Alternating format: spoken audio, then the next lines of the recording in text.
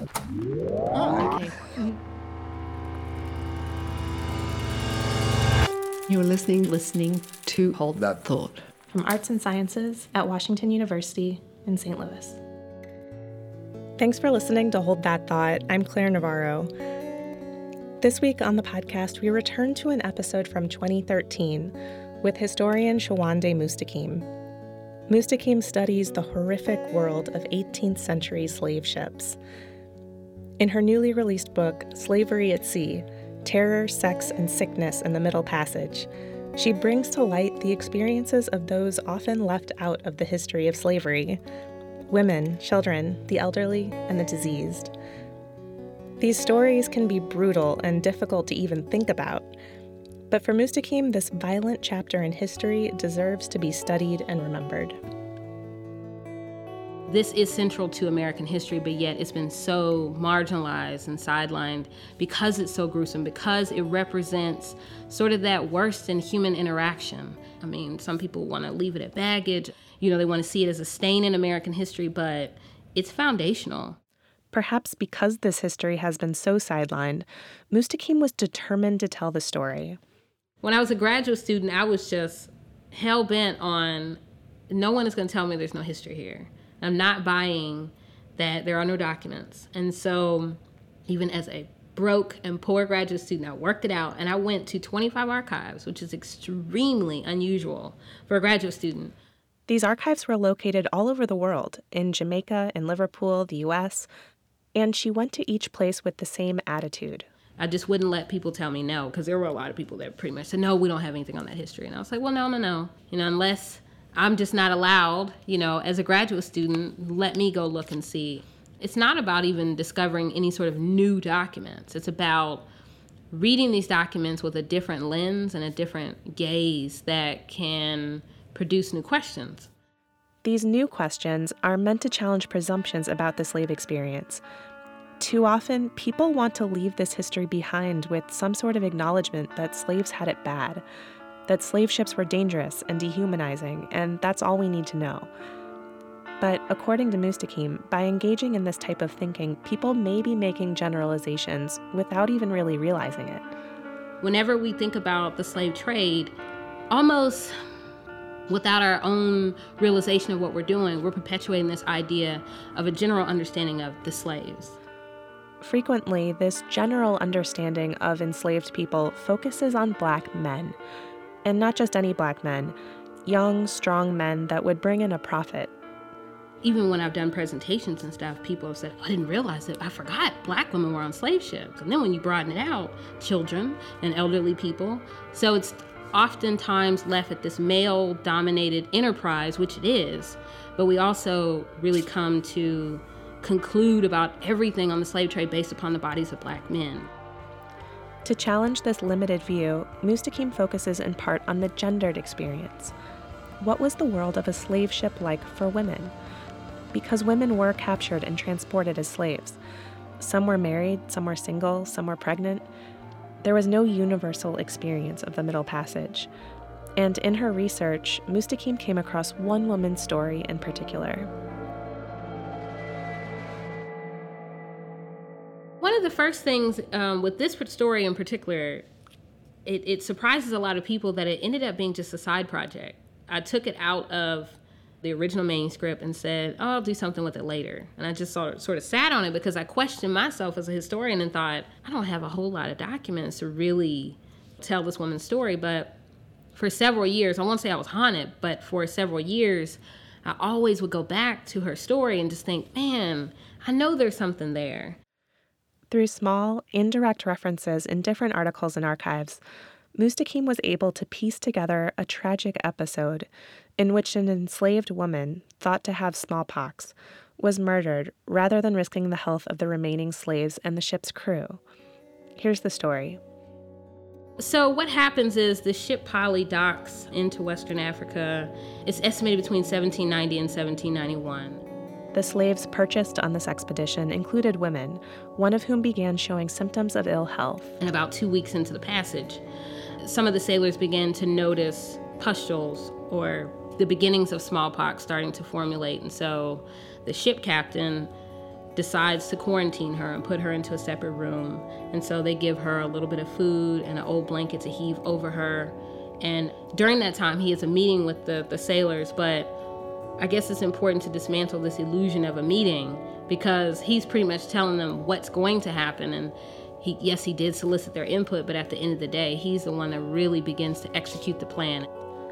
During this meeting, the captain, James DeWolf, said she must go overboard and shall go overboard. He was determined that this one life would not threaten the rest of his human property, and thus his profit.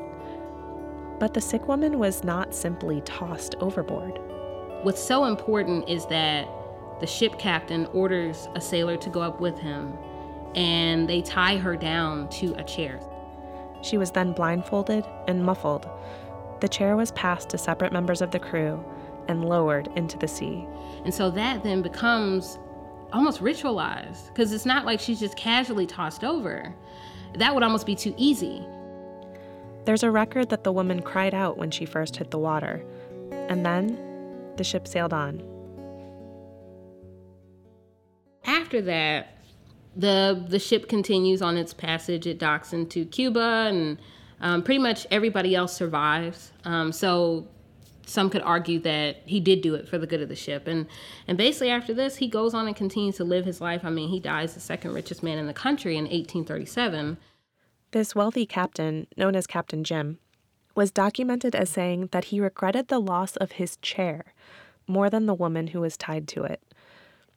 This sort of callousness is hard to hear, but Mustaqim wants to be clear that Captain Jim can't be written off as some sort of villain. He represents the second generation of active slave traders. There are 3 consecutive generations within their family alone that are involved in the slave trade. He and 7 of his brothers, but at the same time, I would never want him to be seen as sort of like he's unusual, because he's really not. What is sort of unusual is that you have a very small paper trail that begins to show this personalized violence. Stories like this one are rare, somewhat shockingly rare. Prior to my article, there's only been one other article that's even looked at the experience of a Black female in the slave trade. So essentially there's only 2. But yet we're just too comfortable in saying that, well, there are no records, and, well, all they wanted was men and all of that. And so here it is, an opportunity that you can say, even with these few documents, what can we say about the slave trade? What can we say about a Black woman's experience? And these types of histories are necessary if we want to know enslaved people by more than numbers and ethnicities, if we want to reclaim something of these sidelined American identities that were first compromised by the slave trade itself. So someone can go from, their whole lives they're known as, let's say, Akua or Kwabena, and the moment that they are forcibly placed into the trade, your name is stripped and you now are defined by what your enslavers define you. So for this woman, the closest that we can get to a name is a Negro wench or a middle-aged woman. And that doesn't tell us anything. That can be any particular woman. But even the brutal experience of slavery can't completely erase someone's identity. It's not even about, were they able to bring drums? It's about what people remember. So oftentimes people say, they were just stripped of everything. But it's like, you're not going to forget your memories. You're not going to forget what happened on that passage, nor are you going to forget that mother, that grandmother, that grandfather that taught you how to basket weave. You're never going to forget those sort of things. It just may be a matter of how do you maintain and how do you adapt it to these sort of new world understandings. And as the slaves themselves still had their memories, scholars can preserve the historical memory of this time by pulling together the fragments of stories that remain. In many ways, I've really tried to think about, who's represented on these ships, even if it's just sort of like this boy tried to cut his throat today. Like, that's important to think about because it is in many ways shaping people's identity of themselves, as horrific as it is. Though her work deals with unearthing historical memories of trauma and violence, Mustaqim believes that in order to form a truer picture of the nation, the lost stories and identities of the slave trade can and should be revealed. The Atlantic slave trade knew no national boundaries. Several nations were involved. Yet nobody really claims this history. After all, who would want it? But in the U.S., it is part of us. It's difficult to live with this history. as a nation, but even more to write it and live with it and sleep with it and, really try to be objective and say, this is the history. We need to really think about that. It's been rewarding because I feel like stories of those whose lives have been affected or have passed on, that their stories are now being able to be told, even if in the smallest way, even if it's just a sentence, to say that this young boy died because of this disease. That allows him to be remembered in a way that if I had left him to a number, you wouldn't recognize anything about what he went through.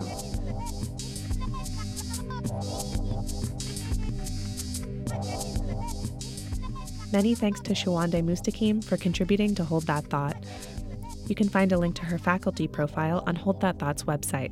We're at thought.artsci.wustl.edu. You can also find Hold That Thought on Facebook, Twitter, SoundCloud, and PRX. Be sure to come back next week for more on American identities.